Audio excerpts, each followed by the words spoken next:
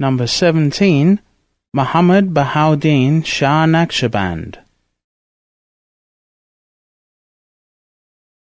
The turtle dove sings its lament at dawn and weeps. My tears disturb her sleep, and her tears disturb mine. When she and I complain, we understand not each other, but I know her grief, and she knows mine. Abul Hassan al-Nuri.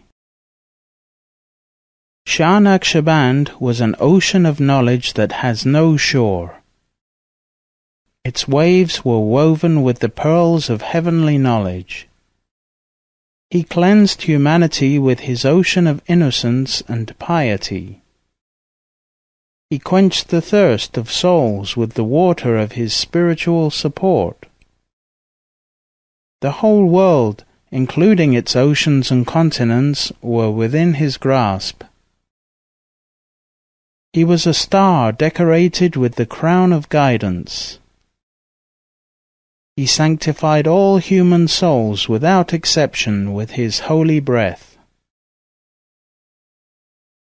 He adorned even the remotest corner with the secrets of Muhammadan Rasulullah. His light penetrated every dark layer of ignorance. His outstanding proofs cast away the least whisper of doubt from the hearts of humanity. His powerful miracles brought life to the hearts after their deaths and provided souls with their provision for the spiritual realm. He was nursed in the station of the arch-intercessor when he was a child in the cradle. He sipped the nectar of unseen knowledge from the cup of reality. If Muhammad were not the last of the prophets, he would have been a prophet. All praise to God for sending such a reviver of religion. He uplifted the hearts of humanity, causing them to soar in the sky of spirituality. He made kings to stand at his door. He spread his guidance from north to south and from east to west. He left no one without heavenly support, even the wild beasts in the jungles. He was the greatest arch-intercessor, the Sultan of saints, the necklace of all the spiritual pearls that were bestowed on this world by the divine presence. By the light of his guidance, God caused the good to be the best and transformed evil into goodness. He was the master of this way, the sheikh of the golden chain, and the best of those who carried this lineage from the Khwajagan.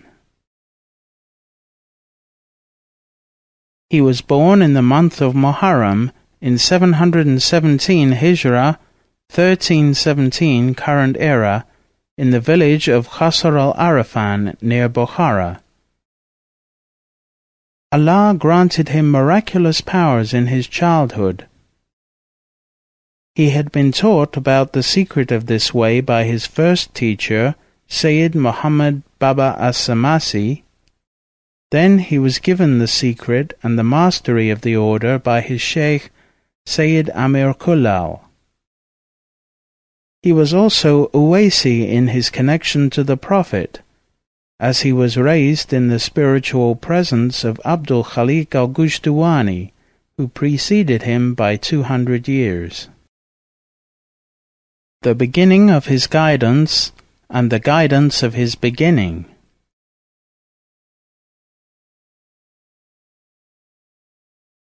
Shah Naqshband was 18 years of age when he was sent by his grandfather to the village of Samas to serve the Sheikh of the Way, Muhammad Baba as-Samasi, who had asked for him. From the beginning of his companionship with the Sheikh, he perceived within himself countless blessings and the urge for great sincerity and devotion. Of his youth, he relates, I would arise early, 3 hours before the dawn prescribed prayer, take ablution, and after performing the sunnah prayers, I would go into prostration, supplicating God with the following prayer. O my Lord, give me the power to carry the difficulties and the pain of your love. Then I would pray the dawn-prescribed prayer with the Sheikh. One day, on his way out, he looked at me and said, as if he had been with me when I made that supplication, "O my son, you have to change the method of your supplication. Instead, say, O God, grant your pleasure to this weak servant." God does not like his servants to be in difficulties. Although God in his wisdom might give some difficulties to his servants to test them, the servant must not ask to be in difficulties. This would not be respectful to your Lord. When Sheikh Muhammad Baba Asamasi died, my grandfather took me to Bukhara and I married there. I lived in Qasr al-Arifan, which was God's special care to me because I was near Sayyid Amir Khulal. I stayed in his service, and he told me that Sheikh Muhammad Baba Asamasi had told him a long time before that, "I will not be happy with you if you will not take good care of him." One day, I was sitting with a friend in seclusion when the heavens opened and a grand vision came to me, and I heard a voice saying, "Is it not enough for you to leave everyone and come to our presence alone?" This voice reduced me to a state of trembling, causing me to run away from that house. I ran to a river, I threw myself in it. I washed my clothes and prayed 2 cycles in a way that I had never prayed before, feeling as if I was praying in the divine presence. Everything was opened to my heart in a state of unveiling. The entire universe disappeared and I was not aware of anything other than praying in His presence. At the beginning of my state of attraction, I had been asked, "Why are you going to enter on this path?" I answered, "In order that whatever I say and whatever I want will happen." I was answered, "That will not be. Whatever we say and whatever we want is what will happen." I said, "I cannot do that. I must be permitted to say and do whatever I like, or I do not want this way." Then I received the answer, "No, it is whatever we want to be said and whatever we want to be done that must be said and done." I said again, "Whatever I say and whatever I do is what must be." Then I was left alone for 15 days until I was overwhelmed with a tremendous depression. Finally, I heard a voice, "O Bahauddin, whatever you want we will grant."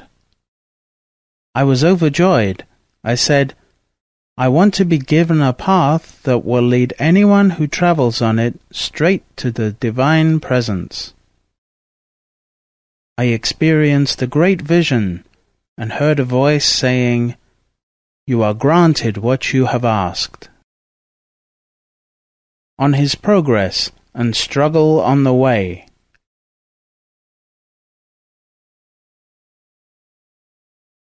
Shah Naqshband relates, "One time I was in a state of divine attraction and in a state of absent-mindedness, moving from here to there, not aware of what I was doing. My feet were torn and bleeding from thorns when darkness fell. I felt myself attracted to the house of my sheikh, Sayyid Amir Khulal. It was a pitch-black night with no moon or stars showing. The air was very cold, and I had nothing on but an old leather cloak. When I arrived at his house, I found him sitting with his friends. When he saw me, he told his followers, "Take him out. I do not want him in my house." They put me out, and I felt that my ego was trying to overcome me, and that it was taking over my heart and my feelings, trying to poison my trust in my sheikh. At that point, God's divine care and His mercy were my only support in carrying this humiliation in the cause of God and the cause of my sheikh. I said to my ego, "I will not allow you to poison my trust in my sheikh." I felt so tired and so depressed that I put the state of humbleness at the door of pride, placed my head on the threshold of the door of my teacher, and took an oath that I would not move it until he accepted me again. The snow was beginning to fall, and the frigid air penetrated my bones, causing me to tremble in the dark night. There was not even the warmth of the moon to comfort me. I remained in that state until I nearly froze. But the love that was inside my heart, the love for the divine and the love for the door of the divine, my sheikh, kept me warm. Dawn came, and my sheikh stepped out of his door without seeing me physically. He put his foot on my head, which was still on his threshold. On sensing my head, he immediately withdrew his foot, took me inside his house, and said to me, "O my son, you have been adorned with the dress of happiness. You have been adorned with the dress of divine love. You have been adorned with a dress with which neither myself nor my sheikh has been adorned. God is happy with you. The Prophet is happy with you. All the sheikhs of the golden chain are happy with you." Then, with great care and delicacy, he pulled the thorns from my feet and washed my wounds. At the same time, he poured into my heart such knowledge that I had never experienced before. This opened for me a vision in which I saw myself entering into the secret of Muhammadan Rasulullah. I saw myself entering into the secret of the verse which is the reality of Muhammad. This led me to enter the secret of La ilaha illallah, which is the secret of the uniqueness of God.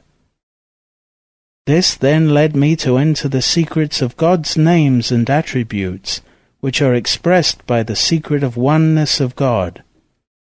Those states cannot be put into words, but can only be known through taste, which is experienced in the heart.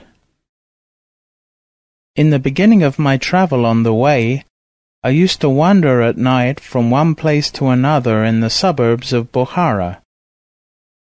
I visited cemeteries by myself in the darkness of the night, especially in the winter time, to learn a lesson from the dead. One night I was led to visit the grave of Sheikh Ahmed al-Kashgari and to recite Surah al-Fatiha for him.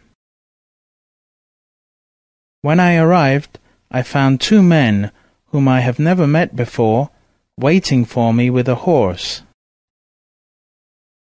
They put me on the horse, and they tied two swords on my belt.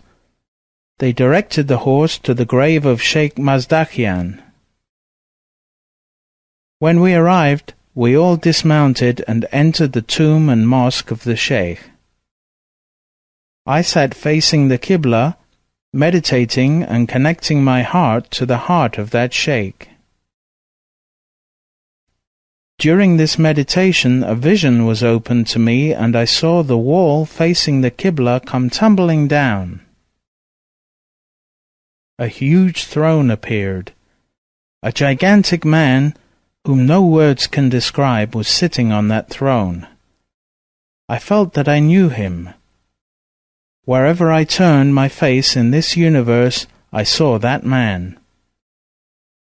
Around him was a large crowd in which were my sheikhs, Sheikh Muhammad Baba As-Samasi and Sayyid Amir Kullal. I felt afraid of the gigantic man, while at the same time I felt love for him. I had fear of his exalted presence and love for his beauty and attraction. I said to myself, "Who is that great man?" I heard a voice among the people in the crowd saying, "This great man who nurtured you on your spiritual path is your sheikh. He looked at your soul when it was still an atom in the divine presence. You have been under his training. He is Sheikh Abdul Khalik al-Gushdwani, and the crowd you see are the caliphs who carry his great secret, the secret of the golden chain." Then the sheikh began to point to each sheikh and say, "This is Sheikh Ahmad, this is Kabir al-Awliya, this is Arif Rewakri, this is Sheikh Ali Ramitani, this is your Sheikh Muhammad Baba as-Samasi, who in his life gave you his cloak. Do you know him?" I said, "Yes." Then he said to me, "That cloak which he gave you such a long time ago is still in your house, and with its blessings God has removed from your life many afflictions." Then another voice came and said, "The sheikh who is on the throne is going to teach you something you need while traveling on this way." I asked if they would allow me to shake hands with him. They allowed this and took the veil away, and I took his hand.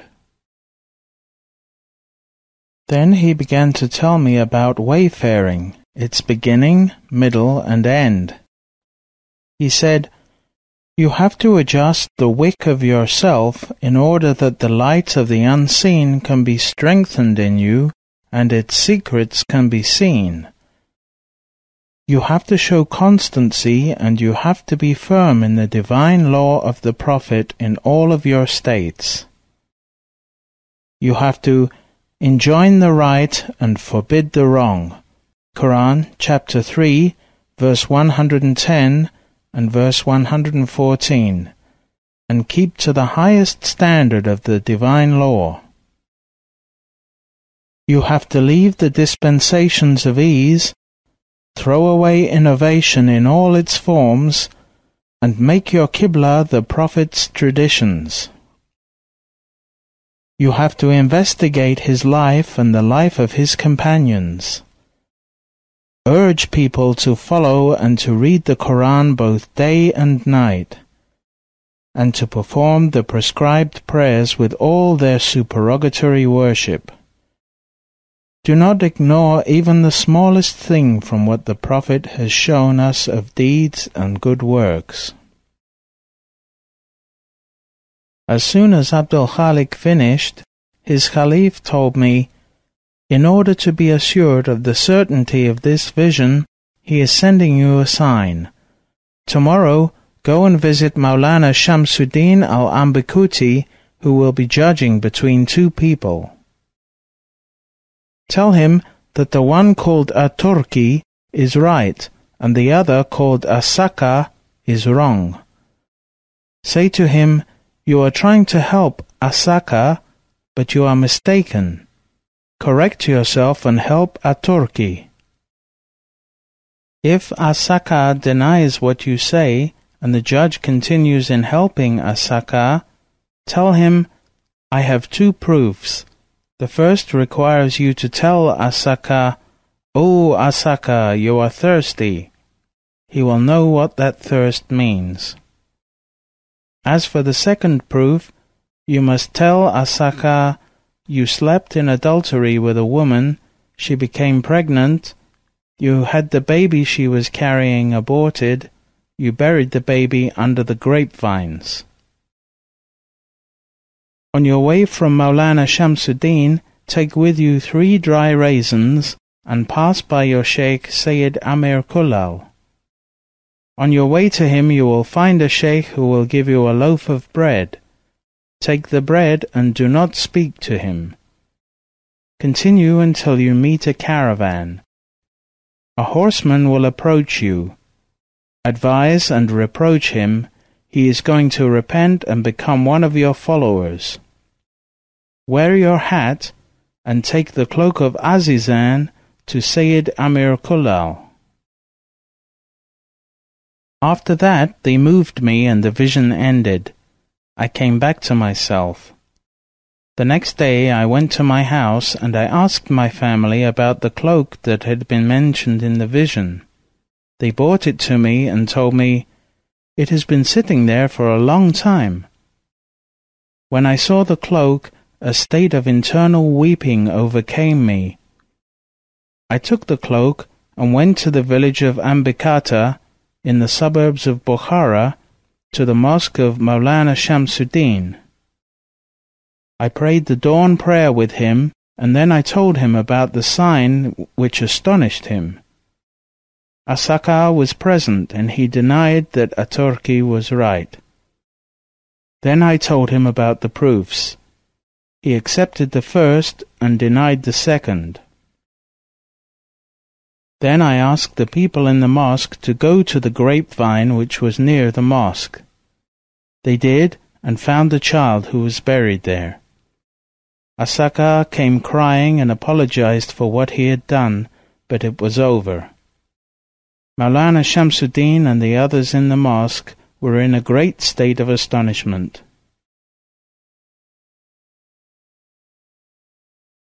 I prepared to travel the next day to the city of Nask, and had with me the 3 dry grapes. Maulana Shamsuddin tried to detain me by telling me, "I see in you the pain of longing for us and the burning desire to reach the divine. Your healing is in our hands." I answered him, "O my Sheikh, I am the son of someone else, and I am his follower. Even if you offer to nurse me from the breast of the highest station, I cannot take it, except from the one to whom I gave my life, and from whom I took my initiation." Then he kept quiet and permitted me to travel. I moved on as I had been instructed until I met the Sheikh, who gave me the loaf of bread. I did not speak to him. I took the loaf from him as I had been ordered. Then I met a caravan. They asked me where I was coming from. I said, "Ambikata." They asked me when I had left. I said, "At sunrise." They were surprised and said, "That village is miles away, and crossing that distance would take you a long time. We left that village last night, and you left at sunrise, and yet you have reached us." I continued on until I met a horseman. He asked me, "Who are you? I am afraid of you." I told him, "I am the one on whose hand will be your repentance." He dismounted his horse, showing complete humbleness to me, and repented and threw away all the wine that he was carrying. He accompanied me to my sheikh, Sayyid Amir Kullal. When I saw him, I gave him the cloak. He remained silent for some time, and then he said, "This is the cloak of Azizan. I was informed last night that you would be bringing it to me, and I have been ordered to keep it in 10 different layers of covering." Then he ordered me to enter his private room. He taught me and placed in my heart the silent zikr. He ordered me to keep that zikr day and night. As I have been ordered in the vision of Sheikh Abdul Khalik al-Gushtuwani to keep to the difficult way, I kept that silent zikr, which is the highest form of zikr. In addition, I used to attend the company of the external scholars to learn the sciences of the divine law and the traditions, and to learn about the character of the Prophet and his companions. I did as the vision told me, and this resulted in a big change in my life. All that Sheikh Abdul Khalik al-Gushtuwani taught me in that vision bore its blessed fruits in my life. His spirit was always accompanying me and teaching me. on loud and silent dhikr. It is mentioned in the book Al-Bahjat al-Saniya that from the time of Mahmud al-Fakhnawi to the time of Sayyid Amir Kullal, they kept the way of the loud dhikr when in association and the silent dhikr when alone. However, when Shah Bahauddin Naqshband received his secret, he kept only the silent dhikr. Even in the associations of Sayyid Amir Kullal, when they began to do the loud dhikr, he used to leave and go to his room to do silent dhikr. This made the disciples somewhat upset. While his sheikh was doing the loud dhikr, he was doing the silent dhikr. Yet he stood in the service of his sheikh all his life. One day, as Shah Bahauddin and all the followers of Sayyid Amir Kullal were taking a rest from building a new mosque, Sayyid Amir Kullal said, "Whoever was keeping bad thoughts about my son Bahauddin was wrong. God has given him a secret that no one was given before.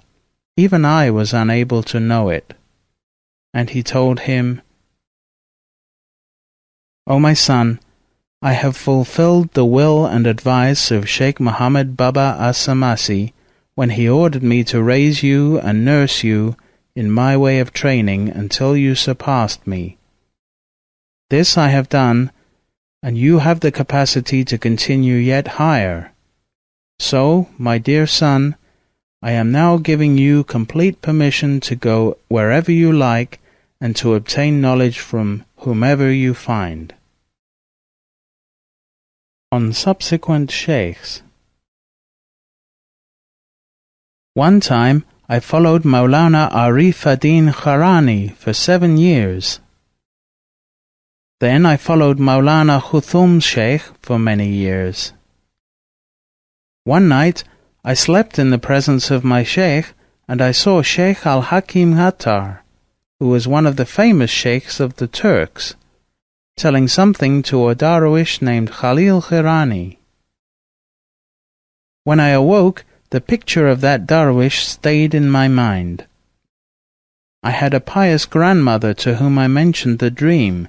She told me, "O my son, you are also going to follow many Turkish sheikhs." So I looked in my travels for Turkish sheikhs, and I never forgot the picture of that one darwish. Then, one day in my own country of Bukhara, I saw a darwish, and I recognized him as the one in my dream. I asked him his name, and he told me, "I am Khalil Khirani." I had to leave him, but I felt terrible to do so. At the time of the evening prescribed prayer, someone knocked at my door. I answered, and a stranger told me, "Darwish Khalil Khirani is waiting for you." I was so surprised. How had that person found me? I took a gift and went with him. When I reached his presence, I began to tell him the dream. He said, "No need to tell me that dream. I know it already." This moved my heart to be more attached to him. In his company, new unseen knowledge was opened to my heart. He always looked after me, praised me, and lifted me up. The people of Transoxania put him as a king over them. I continued to keep his company even in the time of his sultanate, and my heart grew in love for him more and more, and his heart lifted me ever higher in knowledge. He taught me how to be in the service of the sheikh. I stayed in his company 6 years. In his presence and in my seclusion, I kept my connection with him. In the beginning of my travel on this way, I met a lover of God, and he said to me, "It seems as if you are from us." I told him, "I hope you are from us, and I hope to be a friend to you." One time he asked me, "How do you treat yourself?" I said to him, "If I find something, I thank God, and if not, I am patient." He smiled and said, "This is easy. The way for you is to burden your ego and to test it. If it loses food for 1 week, you must be able to keep it from disobeying you." I was very happy with his answer, and I asked his support. He ordered me to help the needy, and to serve the weak, and to motivate the heart of the broken-hearted. He ordered me to keep humbleness and humility and tolerance. I kept his orders, and I spent many days of my life in that manner. Then he ordered me to take care of animals, to cure their sicknesses, to clean their wounds, and to assist them in finding their provision. I kept on that way until I reached the state that when I saw an animal in the street, I would stop and make way for it.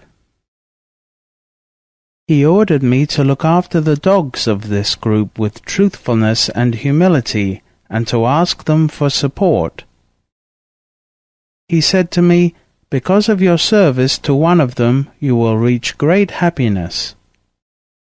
I took that order in the hope that I would find one dog, and through service to him, I would find that happiness.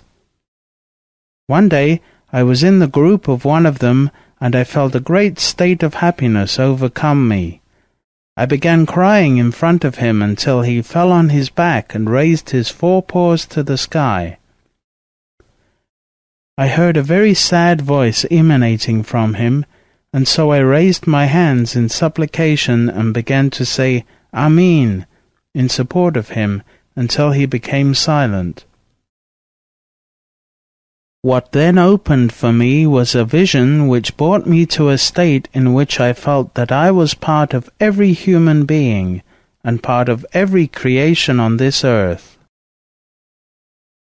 After wearing the cloak. One day I was in my garden in Qasr al-Arafan, where his mosque and tomb are located, wearing the cloak of Azizan, and around me were my followers. I was suddenly overwhelmed by the heavenly attractions and blessings, and I felt I was being dressed and adorned with his attributes. I trembled in a way that I had never experienced before, and I could not remain standing. I faced the Qibla and entered into a great vision. I found myself completely annihilated, and I did not see any existence except my Lord's. Then I saw myself coming out from his divine presence, reflected through the mirror of Muhammadan Rasulullah, in the image of a star in an ocean of light without beginning or end. My external life ended, and I saw only the meaning of La ilaha illallah Muhammadan Rasulullah. This led me to the meaning of the essence of the name Allah, which led me to the absolute unseen, which is the essence of the name Hu, He. When I entered that ocean, my heart stopped pumping and my life ended, putting me in a state of death. My soul left my body, and all those around thought that I had died, and were crying. Then, after 6 hours, I was ordered to return to my body. I perceived my soul slowly re-entering my body, and the vision ended. To deny your existence and to neglect and disregard your ego is the currency of this order. In this state, I entered into every level of existence, which made me a part of all creations, and which developed in me a certainty that everyone is better than I. I saw that everyone provides benefit and that only I give no benefit. One day, a surprising state came upon me. I heard the divine voice saying, "Ask whatever you like from us." So I said, with humility, O God, grant me one drop of your oceans of mercy and blessings.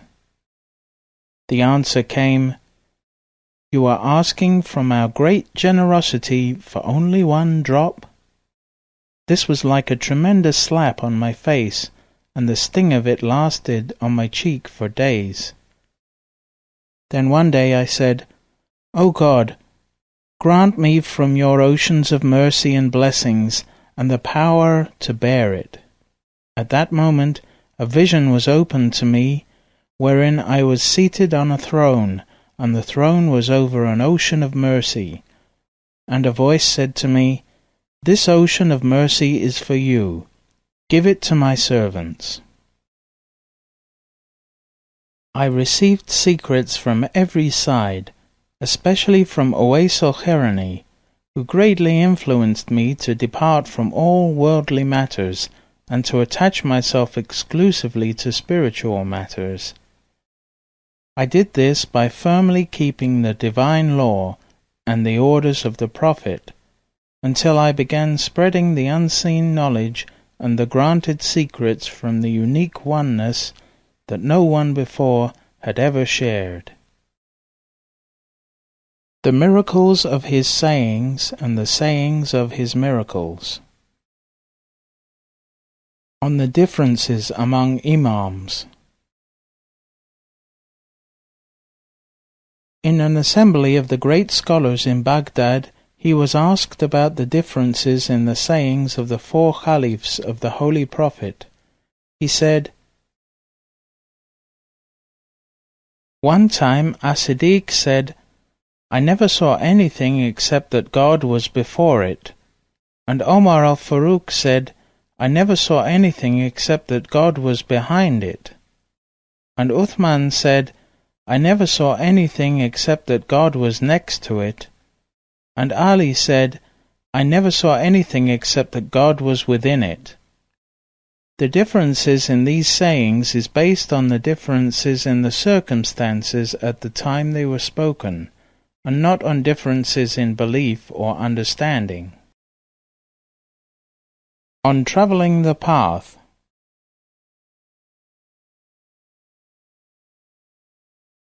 What is behind the meaning of the Prophet's narration, Part of faith is to remove what is harmful from the way? What he meant by harmful is the ego, and what he meant by the way is the way of God. As he said to Bayezid al-Bistami, Leave your ego and come to us.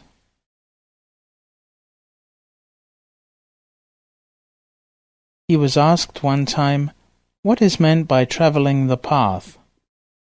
He said, The details in spiritual knowledge. They asked him, What are the details in spiritual knowledge? He said, The one who knows and accepts what he knows will be raised from the state of evidence and proof to the state of vision. Whoever asks to be in the way of God has asked for the way of affliction. It was narrated by the Prophet, Whoever loves me, I will burden him. One person came to the Prophet and said, O Prophet, I love you. And the Prophet said, Then prepare yourself to be poor. Another time a person came to the Prophet and said, O Prophet, I love God. And the Prophet said, Then prepare yourself for affliction. He recited a verse, Everyone desires the good, but no one has attained the ascension, except by loving the one who created the good. He said, Everyone who likes himself must deny himself. Whoever wants other than himself wants in reality only himself. On spiritual training.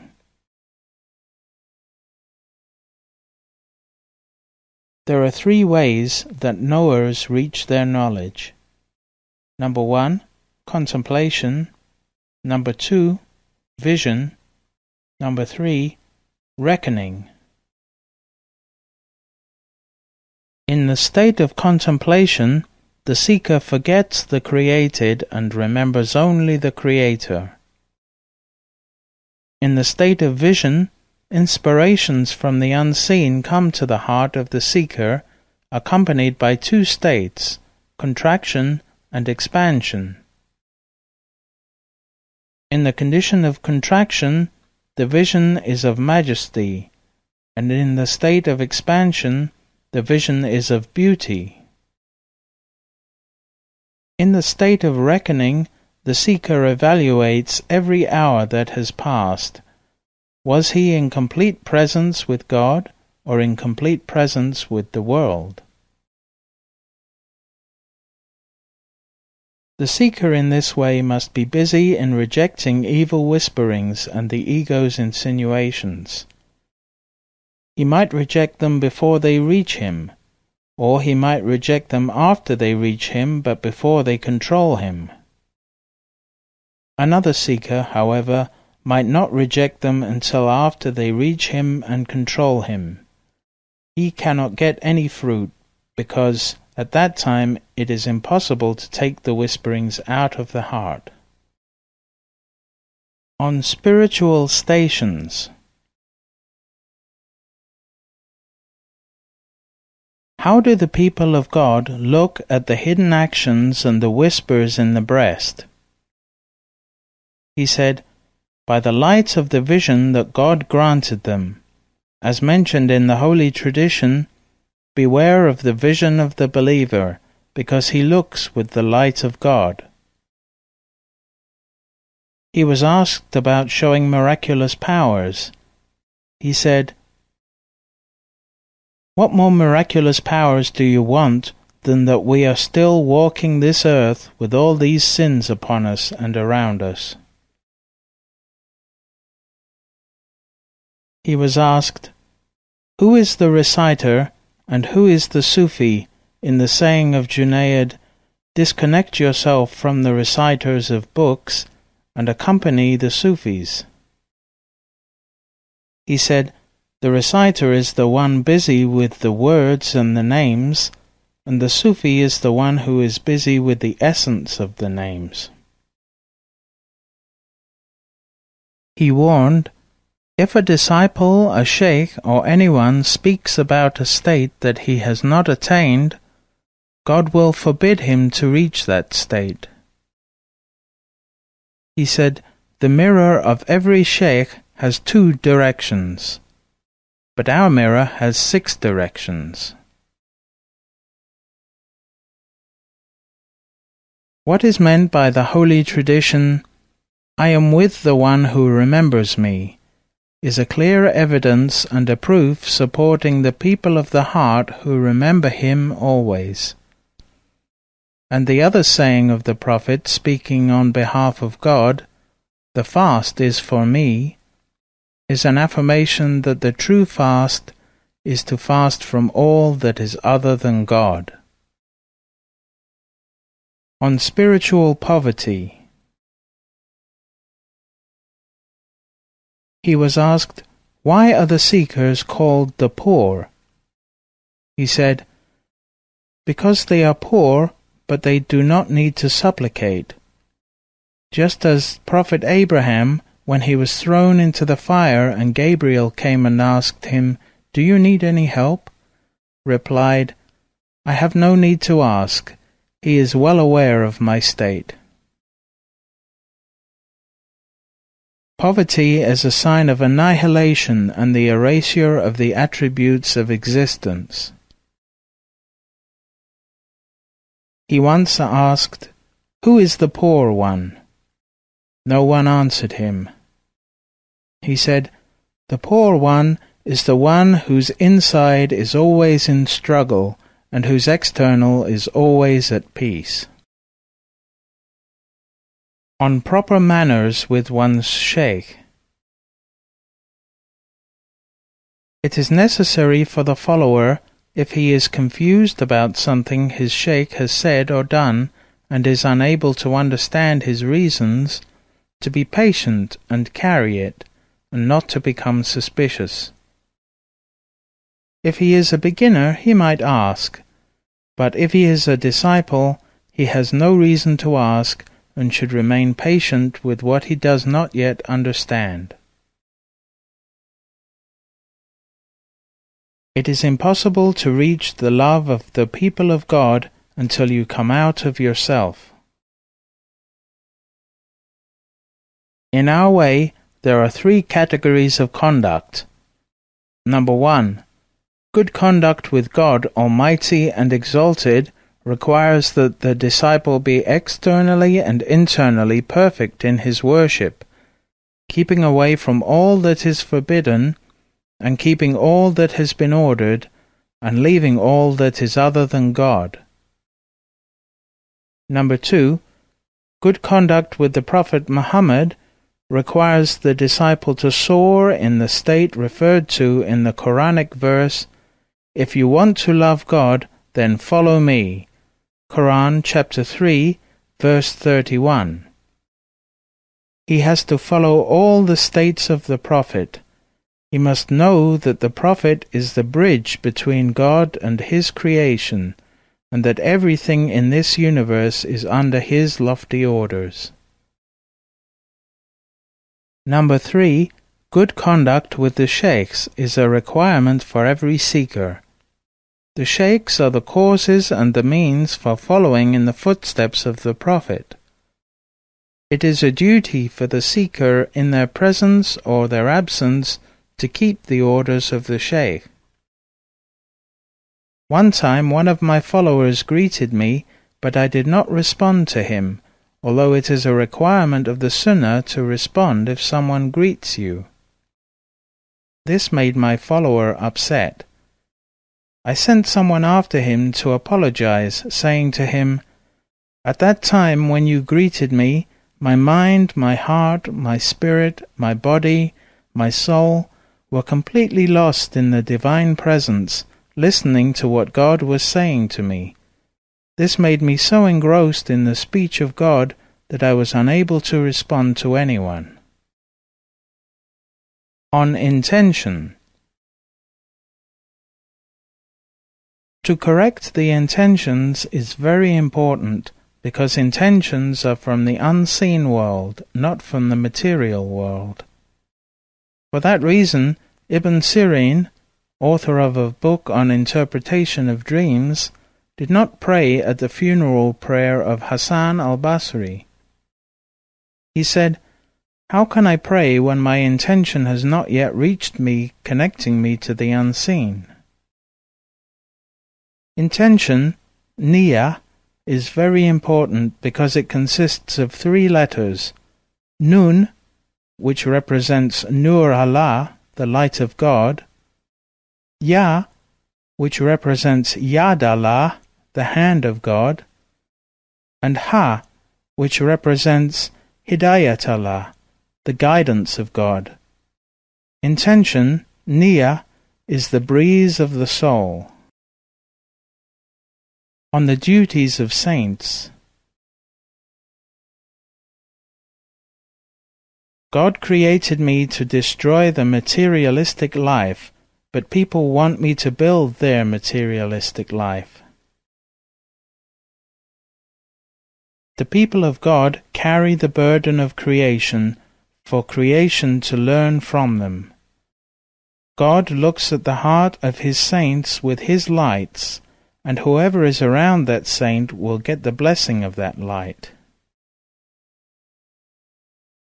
The sheikh must know the state of his disciple in 3 categories: in the past, in the present, and in the future, in order for him to raise him up. Whoever is initiated by us and follows us and loves us, whether he is near or far, wherever he is, even if he is in the east and we are in the west, we nourish from the stream of love and give him light in his daily life. On loud and silent dhikr. From the presence of Azizan, there are 2 methods of dhikr, the silent and the audible. I prefer the silent because it is stronger and more advisable. The permission for the dhikr must be given by the perfected one in order to influence the one who is using it, just as the arrow from a master of archery is better than the arrow thrown from the bow of an ordinary person. He added 3 principles to Sheikh Abdul Khaliq's 8. Number 9. Awareness of time. Awareness of time means to watch one's composure and check one's tendency to heedlessness. The seeker must know how much time he has spent in moving towards spiritual maturity, and must recognize at what place he has arrived in his journey towards the Divine Presence. The seeker must make progress with all his efforts. He must spend all his time making his one and only goal the arrival at the station of divine love and divine presence. He must become aware that in all his efforts and in all his actions, God witnesses the smallest detail. The seeker must make an account of his actions and his intentions every day and every night, and analyze his actions each hour, each second, and each moment. If they are good, he thanks God for it. If they are bad, he must repent and ask God's forgiveness. Yaqub al-Sharhi said that his Sheikh, Bahauddin al-Attar, said, "In the state of depression, you must seek forgiveness excessively, and in the state of elation, praise God excessively." To take into consideration these 2 states, contraction and expansion, is the meaning of awareness of time. Shah Naqshband explained that state by saying, "You have to be aware of yourself. If you are following the divine law, then you have to thank God, or else you must ask forgiveness." What is important for the seeker in this state is to keep secure the smallest period of time. He has to stand guard on his self and judge if he was in the presence of God or if he was in the presence of his ego at every moment of his life. Shah Naqshband said, "You have to evaluate how you spend every moment, with presence or in negligence." Number 10. Awareness of numbers. Awareness of numbers means that the seeker who is reciting dhikr must observe the exact number of repetitions comprising the silent dhikr of the heart. To keep an account of the dhikr is not for the sake of the account itself, but is for the sake of securing the heart from bad thoughts, and to cause it to concentrate more in the effort to achieve the repetition prescribed by the Sheikh as quickly as possible. The pillar of dhikr, through counting, is to bring the heart into the presence of the one who is mentioned in that dhikr, and to keep counting, one by one, in order to bring one's attention to the realization that everyone is in need of that one whose signs appear in every creation. Shah Naqshband said, "Observance of the numbers in dhikr is the first step in the state of acquiring heavenly knowledge." This means that counting leads one to recognize that only one is necessary for life. All mathematical equations are in the need of the number 1. All creation is in the need of the only one. Number 11. Awareness of the heart. Awareness of the heart means to direct the heart of the seeker towards the divine presence, where he will not see other than his beloved one. It means to experience his manifestation in all states. Ubaydullah al-Ahra said, "The state of awareness of the heart is the state of being present in the divine presence in such a way that you cannot look to anyone other than him. In such a state, one concentrates the place of dhikr inside the heart, because this is the center of power. All thoughts and inspirations, good and bad, are felt and appear one after another, circling and alternating, moving between light and dark, in constant revolution inside the heart. Dhikr is required in order to control and reduce that turbulence of the heart." The meaning of the community of Muhammad.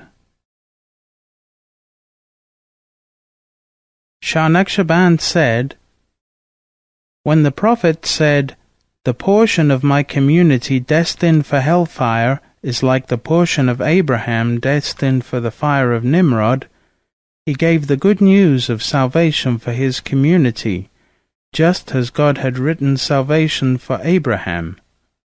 O fire, be cool and safe for Abraham." Quran, chapter 21, verse 69. This is because the Prophet said, "My community will never agree on error," affirming that the community will never accept wrongdoing, and thus God will save the community of Muhammad from the fire. Sheikh Ahmad Faruqi said that Shah Naqshband said, The community of Muhammad includes whoever comes after the Prophet. It is composed of 3 types. 1. Ummatud Dawa, absolutely everyone who came after the Prophet and simply heard his message. That the Prophet came to all people without exception is clear from many verses in the Quran. Furthermore, his community is the moderating witness over all other communities, and the Prophet is the one witness over everybody, including the other communities and their own respective witnesses. 2. Ummat ul-Ijaba, those who accepted the message. 3. Ummat ul-Mutaba, those who accepted the message and followed in the footsteps of the Prophet. All of these categories of the Prophet's community are saved. If they are not saved by their deeds, then they are saved by the intercession of the Prophet, according to his saying, "My intercession is for the sinners of my community." On reaching the divine presence, he said, "What is meant by the tradition of the Prophet, 'Prayer is the ascension of the believer,' is a clear indication of the levels of real prayer, in which the worshipper ascends to the divine presence, and there is manifest in him awe and reverence and obedience and humility, such that his heart reaches a state of contemplation through his prayer. This will lead him to a vision of the divine secrets." That was the description of the Holy Prophet's prayer in the biographies. It is said that when the Prophet would reach that state, even the people outside the city could hear coming from his chest a sound which resembled the humming of bees. One of the scholars of Bukhara asked him, "How can a worshipper reach the divine presence in his prayer?" He replied, "By eating from the hard-earned sweat of your brow, and by remembering God, Almighty and Exalted, inside your prescribed prayer and outside your prescribed prayer, in every ablution and in every moment of your life. On hidden polytheism. Sheikh Salah, his servant, reported, Shah Naqshband said one time to his followers, "Any connection of your heart with other than God is the greatest veil for the seeker." After which he recited this verse of poetry: The connection with other than God is the strongest veil, and to be done with it is the opening of attainment. Immediately after he recited this verse, it came to my heart that he was referring to the connection between faith and submission to the will of God. He looked at me and laughed and said, "Did you not hear what Hallaj said? I rejected the religion of God, and rejection is obligatory on me, even though it is hideous to Muslims." O Sheikh Salah, what came to your heart, that the connection is with belief and Islam, is not the important point. What is important is real faith, and real faith for the people of truth is to make the heart deny anything and everything other than God. This is what made Hallaj say, "I denied your religion, and denial is obligatory on me, although that is hideous to Muslims." His heart wanted nothing except God. Hallaj, of course, was not denying his faith in Islam, but was emphasizing the attachment of his heart to God alone. If Hallaj was not accepting anything except God, how could one say that he was actually denying the religion of God? His testimony of the reality of his witnessing encompassed and made as child's play the ordinary witnessing of the common Muslim. Sheikh Salah continued, Shah Naqshband said, "The people of God do not admire what they are doing.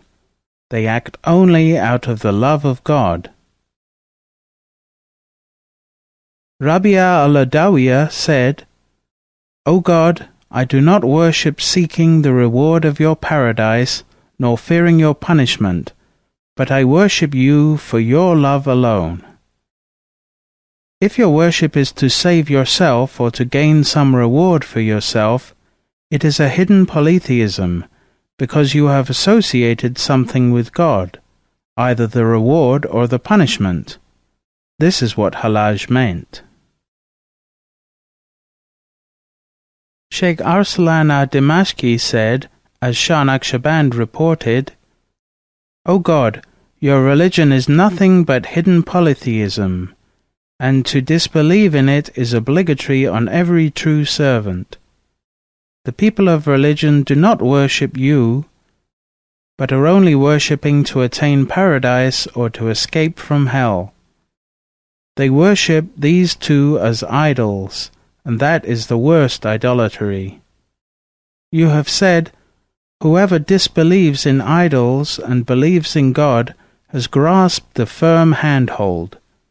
Quran, chapter 2, verse 256. To disbelieve in those idols and to believe in you is obligatory on the people of truth. Sheikh Abul Hassan al-Shazali, one of the greatest of Sufi sheikhs, was asked by his sheikh, "O my son, with what are you going to meet your Lord?" He said, "I am coming to him with my poverty."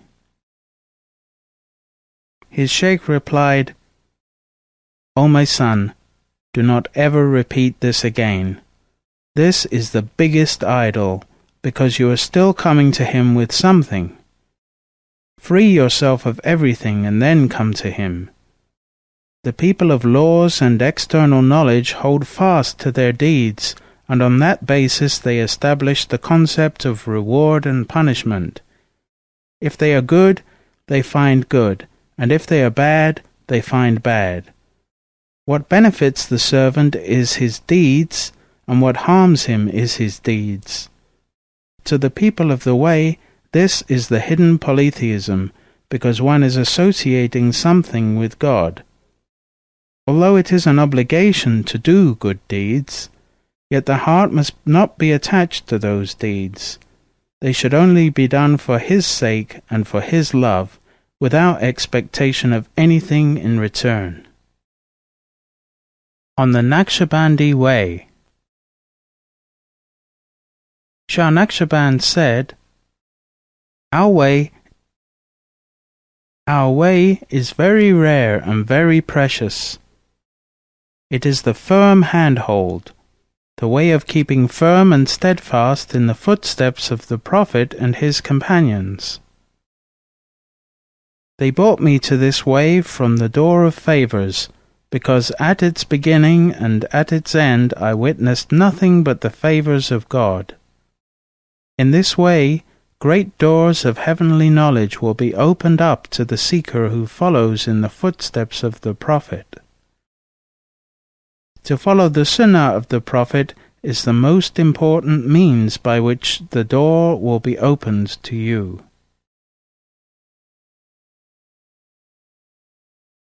Whoever is not coming to our way, his religion is in danger.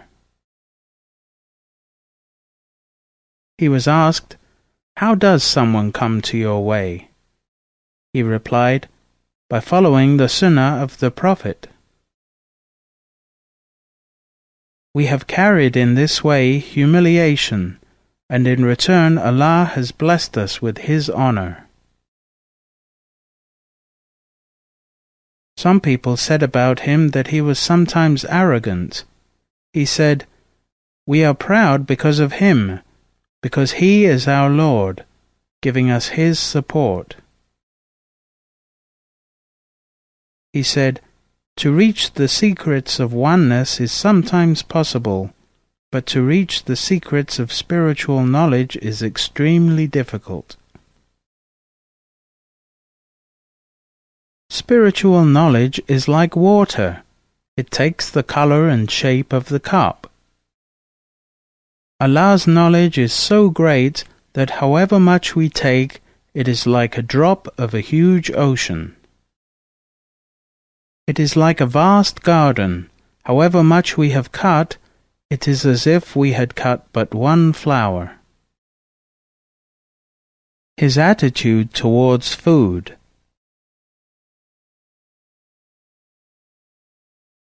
Shah Naqshband was, may God sanctify his soul, in the highest states of the denial of desire for this world. He followed the way of piety, especially in the act of eating. He took all kinds of precautions in regard to his food. He would only eat from the barley he had grown himself. He would harvest it, grind it, make the dough, knead it, and bake it himself. All the scholars and seekers of his time made their way to his house in order to eat from his table and to partake of the blessings of his food. He reached such a perfection of austerity that in winter he only put old and worn carpets on the floor of his house, which gave no protection from the bitter cold. In the summer he put very thin woven mats on the ground. He loved the poor and the needy. He urged his followers to earn money through lawful means, that is, by the sweat of their brows. He urged them to spend that money on the poor. He cooked for the poor and invited them to his table. He served them with his own holy hands, and urged them to remain always in the presence of God, Almighty and exalted. If they put a bite of food in their mouth in a heedless way, he would inform them, through his state of vision, what they had done and urge them to keep remembrance of God while eating. He taught that one of the most important doors to the presence of God is to eat with awareness. The food gives the body strength, and to eat with consciousness gives the body purity. Once he was invited to a city by the name of Chazyut, where one of his followers had prepared a dinner for him. When they sat for dinner, he did not eat. His host was surprised. Shah Naqshband said, "O my son, I am wondering how you prepared this food. From the time you kneaded the dough and cooked it until you served it, you were in a state of anger. The food is mixed with that anger. If we eat that food, Satan will find a way to enter through it and to spread his evil throughout our bodies." Another time he was invited to the city of Herat by its king, King Hussein. King Hussein was very happy at the visit of Shah Naqshband and prepared a great feast for him. He invited all his ministers, the sheikhs of his kingdom, and all his noblemen. He said, "Eat from this food. It is pure food. I made it from the lawful earnings which I inherited from my father." Everyone ate except Shah Naqshband, prompting the Sheikh al-Islam of that time, Bahauddin, to ask, "Oh, our Sheikh, why are you not eating?" Shah Naqshband said, "I have a judge to whom I go to for counsel. I asked him, and that judge told me, 'Oh, my son, about this food there are two possibilities. If this food is not lawful and you do not eat, when you are questioned, you may say, "I came to the table of the king, but I did not eat." Then you are safe, because you did not eat. But if you eat and you are asked, then what are you going to say? Then you are not safe." At that time, Bahauddin was so overcome by these words that he began to shake. He had to ask the king's permission to stop eating. The king was very confused. He asked, "What should we do with all this food?" Shah Naqshband said, "If there is any doubt about the lawfulness of the food, it is better to send it to the poor. Their need will make it lawful for them. If, as you say, it is lawful, then there is more blessing in giving it as a charity to those who need than in feasting those who do not." He used to fast most of his days. If a guest came to him and he had something to offer him, he would sit with him, break his fast, and eat. He told his followers that the companions of the Prophet used to do the same. Sheikh Abul Hassan al-Kharkani said in his book, The Principles of the Way and the Principles of Reaching Reality, "Keep harmony with friends, but not in sinning." This means that if you are fasting and someone comes to you as a friend, you must sit with him and eat with him in order to keep the proper company with him. One of the principles of fasting, or of any worship, is to conceal what one is doing. If one reveals it, for example by saying to the guest, "I am fasting," then pride may enter and ruin the fast. This is the reason behind the principle. One day he was given a cooked fish as a gift. There were in his presence many poor people, among them a very pious boy who was fasting. Shah Naqshband gave the fish to the poor and told them, "Sit and eat." And he told the boy who was fasting, "Sit and eat." The boy refused. He told him again, "Break your fast and eat." But he refused. He asked him, "What if I give you one of my days of Ramadan? Will you sit and eat?" Again he refused. He told him, "What if I give you my whole Ramadan?" Still he refused. He said, "Bayezid al-Bastami was once burdened with a person similar to you." After that, the boy was seen running after the worldly life, never fasting and never worshipping. The incident to which Shah Naqshband was referring occurred one day when Sheikh Abu Turab al-Naqshbandi visited Bayezid al-Bastami.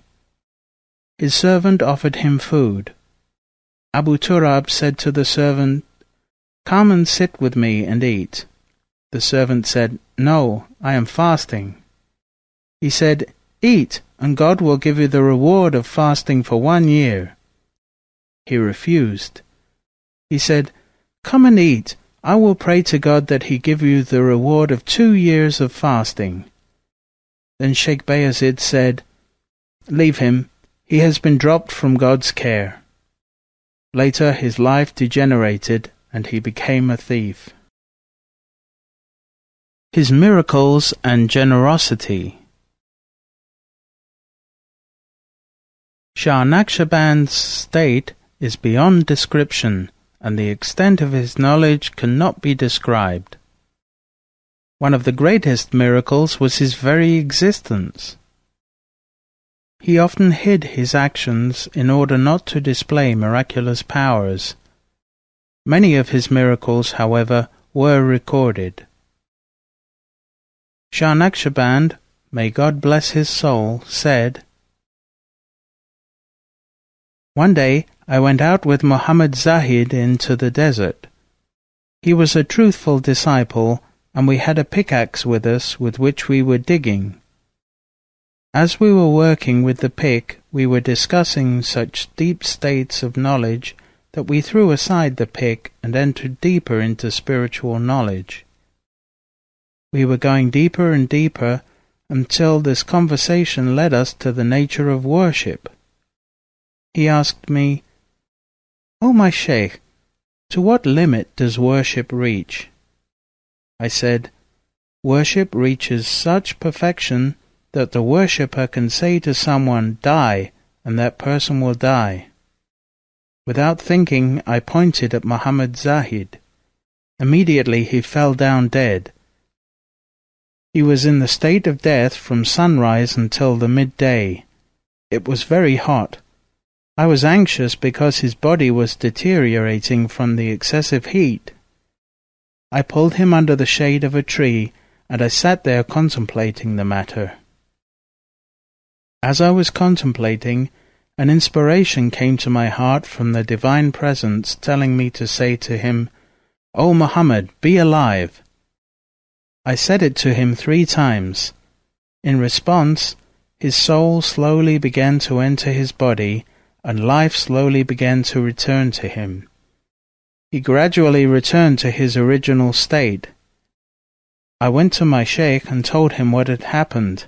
He said, "O my son, God gave you a secret that He has given no one else."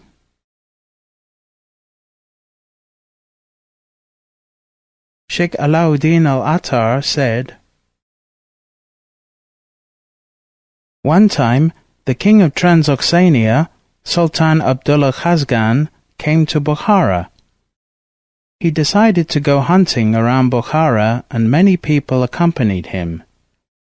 Shah Bahauddin Naqshband was in a nearby village.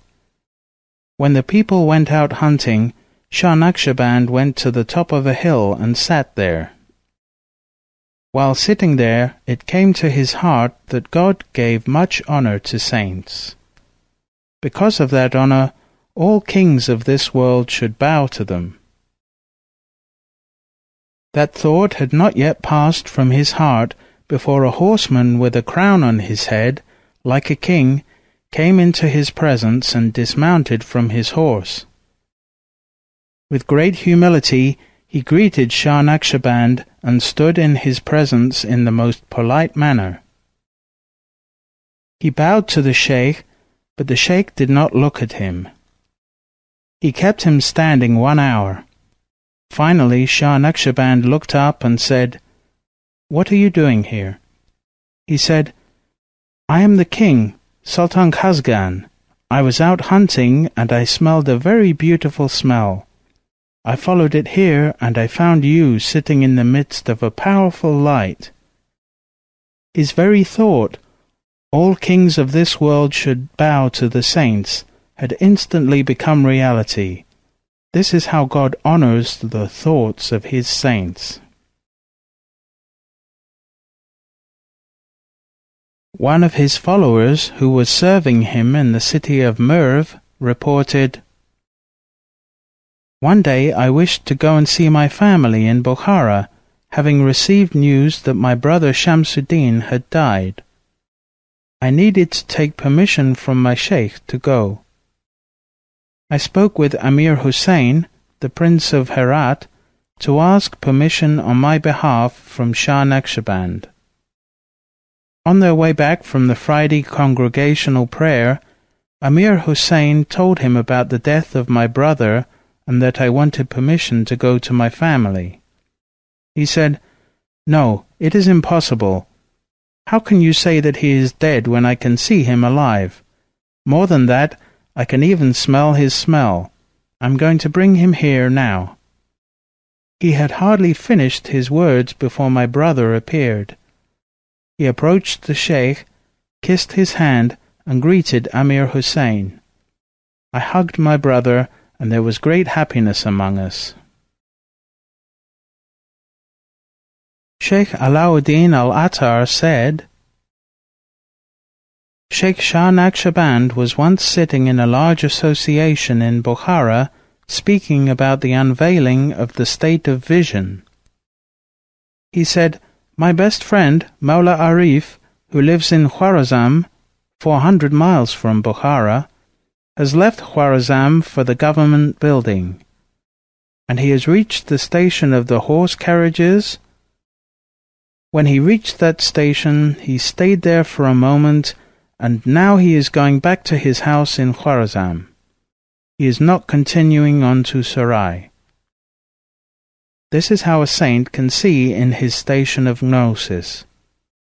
Everyone was surprised at this story, but we all knew that he was a great saint, so we recorded the time and the day. One day Mawla Arif came from Khwarazm to Bukhara, and we told him about that incident. He was very surprised, and he said, "In truth, that is exactly what happened." Some scholars from Bukhara traveled to Iraq with some followers of Shah Naqshband, and they reached the city of Simnan. They heard that there was a blessed man named Sayyid Mahmud, who was a disciple of the Sheikh. They went to visit his house and asked him, "How did you become connected with the Sheikh?" He said,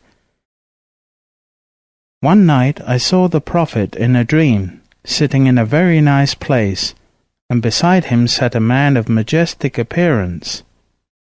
I said to the Prophet, with complete respect and humbleness, 'O Messenger of God, I was not honored to be your companion in your lifetime. What can I do in my lifetime that will approximate that honor?'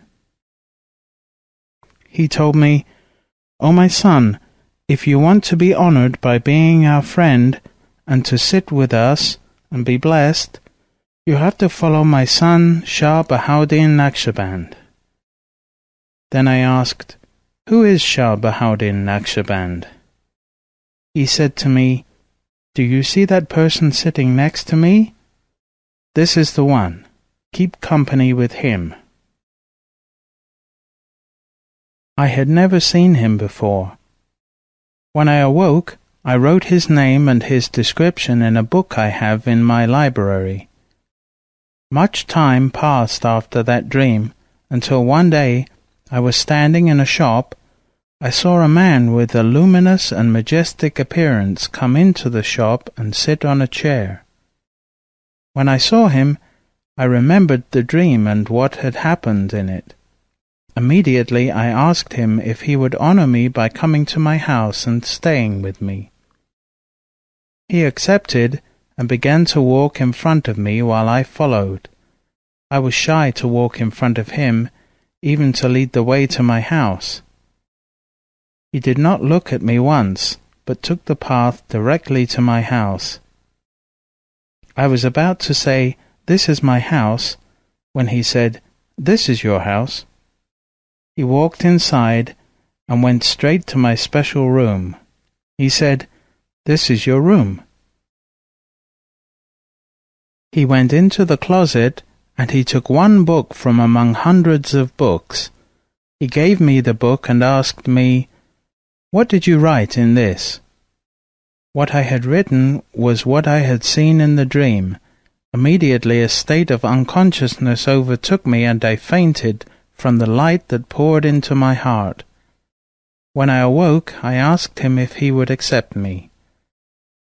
He was Shah Bahauddin Naqshband. Sheikh Muhammad Zahid said, "In the beginning of my traveling on the path, I was sitting beside him one day in the spring season. A craving for watermelon entered my heart. He looked at me and said, 'Muhammad Zahid, go to that river near us and bring us what you see, and we will eat it.' Immediately I went to the river. The water was very cold. I reached into it and found a watermelon under the water, very fresh, as if it had just been cut from the vine. I was very happy, and I took the watermelon and said, 'Oh, my sheikh, accept me.'" One of his followers reported the following about a visit to him. Before the visit, I asked Sheikh Shadi, one of the senior disciples, to advise me. He said, "Oh, my brother, when you go to visit the sheikh, or when you are sitting in the presence of the sheikh, be careful not to place your legs so that your feet face him." As soon as I left Khaziyut on my way to Khasar al-Arafan, I found a tree and lay down under it with my legs extended. Unfortunately, an animal came and bit me on the leg. Later, I fell back asleep in pain. As I was sleeping, again an animal bit me. Suddenly, I realized that I had made a great mistake. I had extended my feet in the direction of the sheikh. I immediately repented, and the animal stopped biting me.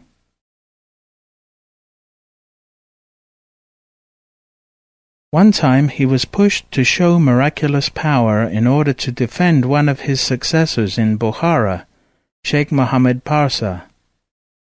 This occurred at the time when Sheikh Muhammad Shamsuddin al-Jazari came to Samarkand, in the time of King Misra al-Bey, to determine the correctness of the chains of transmission in traditions of the Prophet.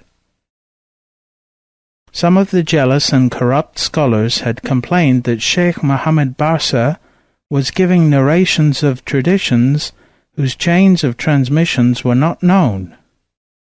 They told Shamsuddin, "If you try to correct that problem, God will give you a great reward." Sheikh Muhammad Shamsuddin asked the Sultan to order Sheikh Muhammad Parsa to appear before him. The Sheikh al-Islam of Bukhara, Husamuddin al-Nahawi, was there, along with many scholars and imams from the area. Shah Naqshband came with Muhammad Parsa to the meeting. Sheikh Husamuddin asked Muhammad Parsa about a tradition. Muhammad Parsa narrated the tradition along with its chain of transmission. Sheikh Muhammad al-Jazari said, "There is no error in the tradition, but the chain is incorrect." Upon hearing this, the jealous scholars were happy. They asked Muhammad Parsa to give another chain for the tradition.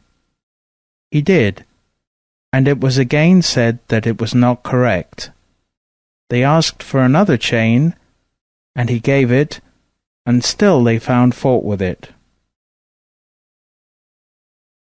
Shah Naqshband interfered because he knew that whatever chain he gave, they would say it was incorrect.